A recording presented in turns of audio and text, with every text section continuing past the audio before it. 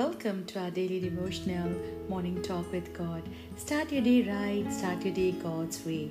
Today's scripture is from Isaiah chapter 43 verse 19. Behold, I will do a new thing. Now it shall spring forth. Shall you not know it? I will even make a road in the wilderness and rivers in the desert. Yes, my friend, God is going to do something new in your life, and this is the promise of the Lord.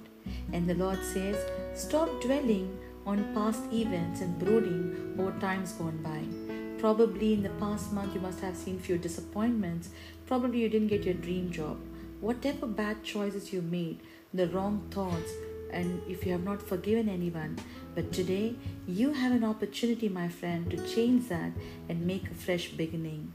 God says He will do new things for you, and He will make a way in the wilderness and rivers in the desert.